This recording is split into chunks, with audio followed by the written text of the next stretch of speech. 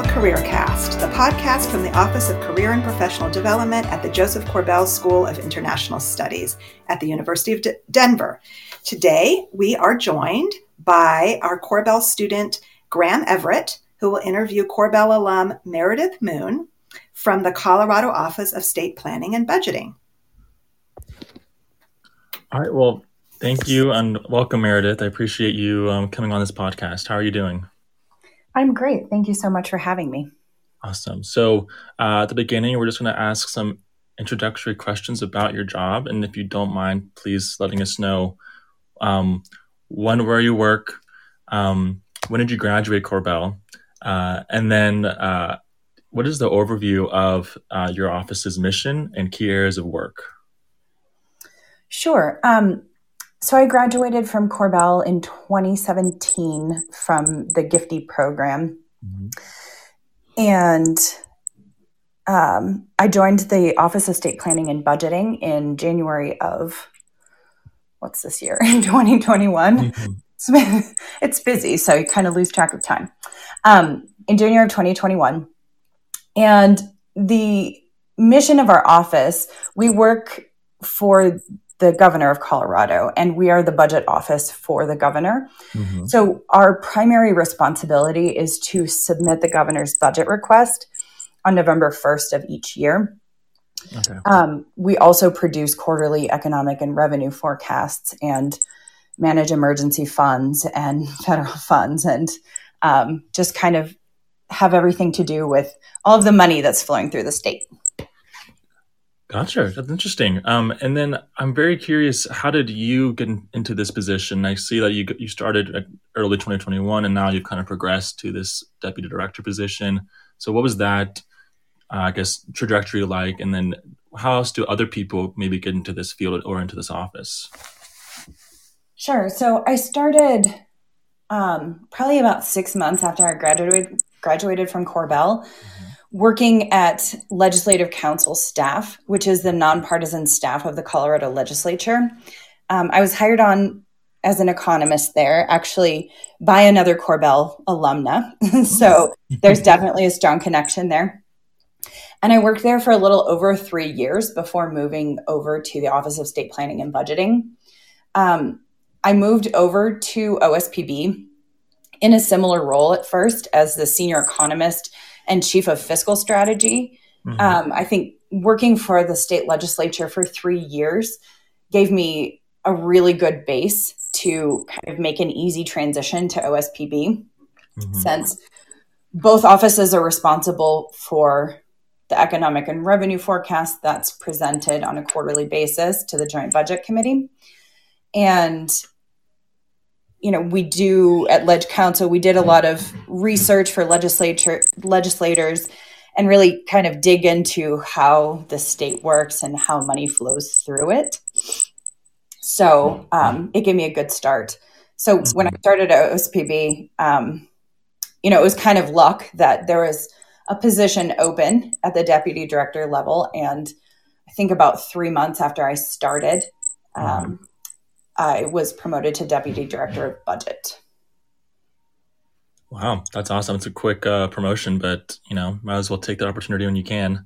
Yeah. And so now to qualifications for this, your jobs that you've had. I'm very curious if you could talk quickly about what are some of the hard and soft skills that you think are most important for a position like yours? Sure. So I think you need to have an excellent balance of both. Mm-hmm. And I know a lot of people say that, but, working kind of at the center of policy and politics in the state, mm-hmm. you have to be an excellent communicator. Mm-hmm. And I focus on that first because, if you can't clearly and effectively communicate your message across to either get a decision from decision makers or explain to people who might not understand the technicalities of what you're working on, they're not going to buy into your idea and then run a bill or, do whatever kind of the intended outcome is. So that includes being able to write memos mm-hmm. very clearly and concisely for decision makers. I think a lot of people struggle with this because you want to explain things and go into detail. And, people like the governor just don't have time to spend reading, digging into details. And obviously being effective verbal communicator as well, in a similar vein. For the technical skills, I would say, we're the budget office. My team specifically, I oversee the team of economists here.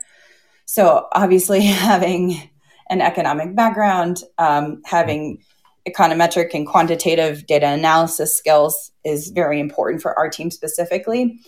But more broadly in our office for budget analysts, I would say you also need to be very quantitatively literate. Numbers come first and words come second, I would say. And so, taking courses even outside of Korbel, like accounting and finance, I think is extremely important and can serve you, in this role for sure, but in almost any role that you take on. Absolutely. Yeah. Are there other courses that you took at Korbel that you see as being very valuable and applicable at your job?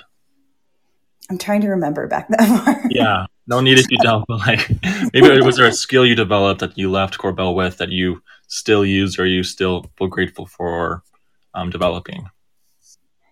Yeah. So since I was a gifty student, I tried to take all of the quantitative courses that I could. So I think statistics is probably the most important, especially, for those who aren't econ focused also. There was a course, it was an adjunct professor who taught it at the time, and it was like data analysis for economics or something along those lines. That was very helpful because it makes the data analysis a little more practical. Kind of learning how to tell stories with numbers is really important. Taking the art of forecasting class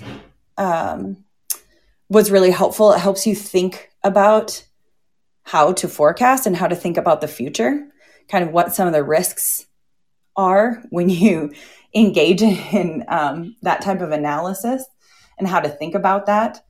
I think it's helpful, while it's not a traditional economics program, I think kind of the political economy focus is important for the type of job that I have, since, I am working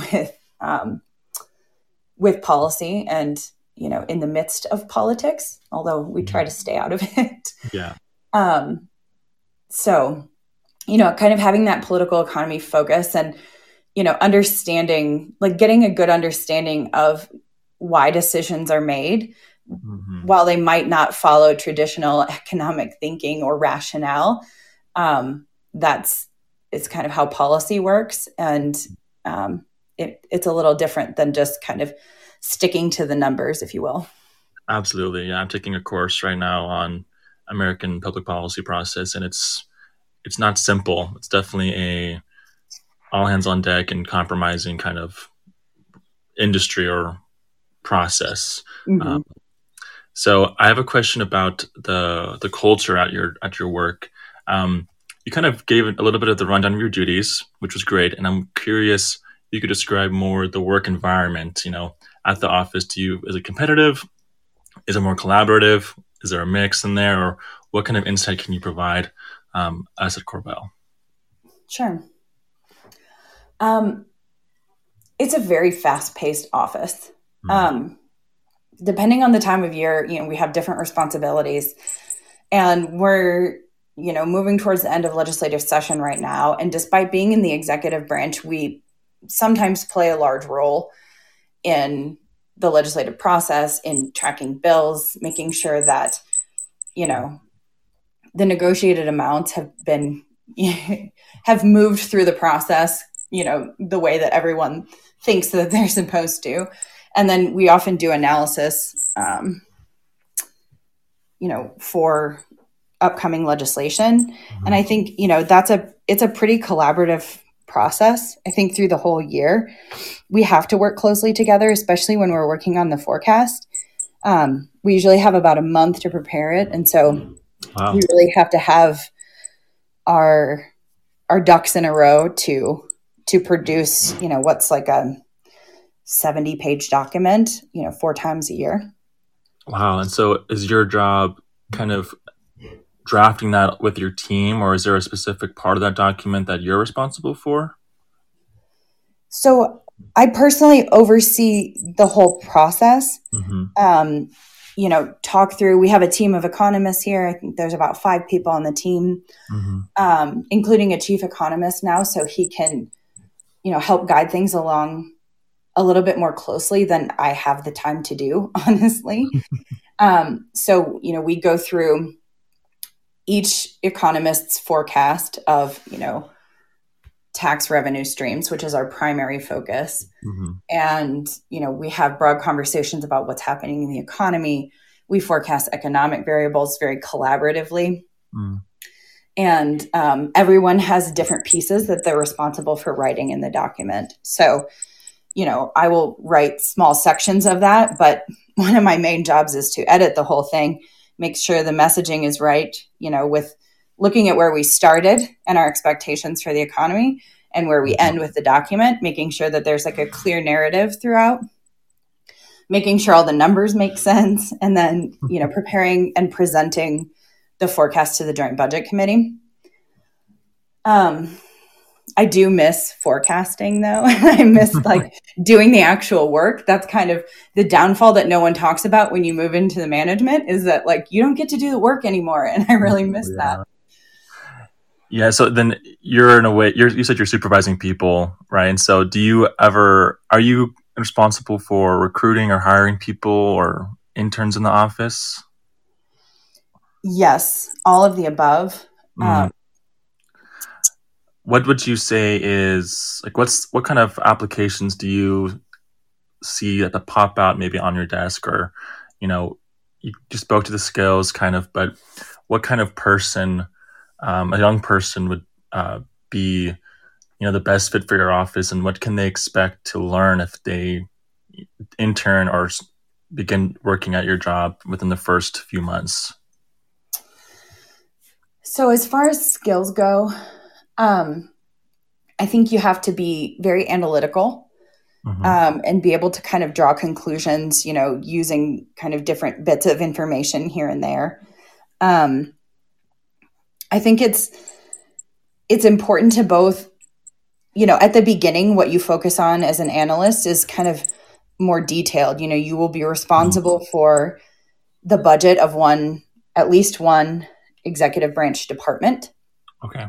And so you'll analyze and review the budget requests that come through our office, and we manage the whole process for all of the departments. And so, you'll kind of be in the weeds and, really in the details, looking at everything. And then I think, as you progress, what helps you progress is being able to kind of understand the details, but also kind of start drawing up a little bit and seeing the bigger picture and how it all fits together at the state level. That's obviously very complicated to do. There are trade-offs that have to be made, and,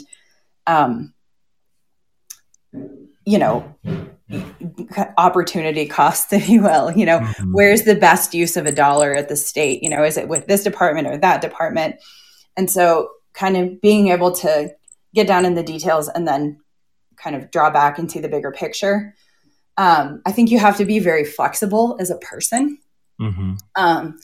Things change in our office from one day to the next, and we might spend days or weeks working on something, and then the direction shifts because decision makers have decided to go in another direction because of the way the negotiations happened, or, they've had conversations with stakeholders. And so they learn new information and they want to change direction. So, then all of the work that you've done up until that point is kind of gone, and you have to start over.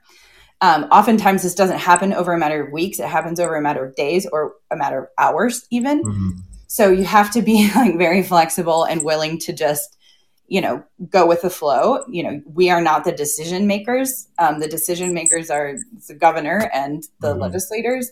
And so, you have to really be not wedded to your work, if you will, and understand how your work fits into the bigger process.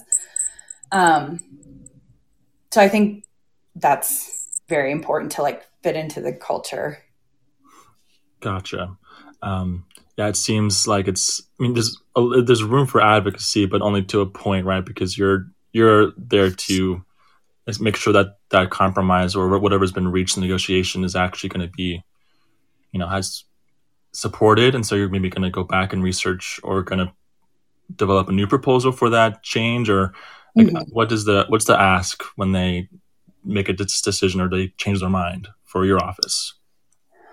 So it depends. Oftentimes, they will ask us, they'll say, we want to save people money by lowering fees, which is something that the governor and the legislature is touting right now. Mm-hmm. So we will come up with a list of fees that can be reduced and how they will impact people across the state. We could either be asked to then change those fees, in one direction or another, depending on how much money they want to spend, add new ones. We could scrap that and go in a different direction. So it just kind of depends. But oftentimes we do get to make an initial recommendation and provide more technical background information of what is allowable under Colorado statute and what isn't. So we kind of often serve as, to provide that background information of like, yes, you can do this, but you might want to consider these other issues as well when you're thinking about this, because it's not going to be as simple as, initially planned out or whatever the case is, or there's an order of operations that you need to go through. So, okay. I don't know if that's helpful or not. It's pretty. It does. And it's just a great insight into, what your job or what that kind of position looks like, especially in the Colorado state context. So we're almost out of time. So I'm going to just focus on our last question. And it's going to be focused on diversity, equity, and inclusion. And I'm curious if you could please maybe explain, how does either your office or the state government writ large, if that's even possible to describe in one go, how do they have a designated leader or a team that drives DEI initiatives and that would engage with internal and external stakeholders? Yeah, so I know there was an initial group started back in 2020, I believe. And then I think the person who was leading it left, and we restarted an equity, diversity, and inclusion team within OSPB last year to try to think about how we incorporate it into our budget process and how we get state departments to think about equity, diversity, and inclusion when they're submitting requests to us and when they're, establishing their programs and, how they're impacting their stakeholders and citizens of Colorado. It's complicated. There's always finite resources, and we want them to be considering 100 different things at one time. So we've been trying to work through the process of how we include that more meaningfully in our budget process this year. There's also a state level working group that is led by the Department of Personnel and Administration that takes equity, diversity, inclusion considerations into account.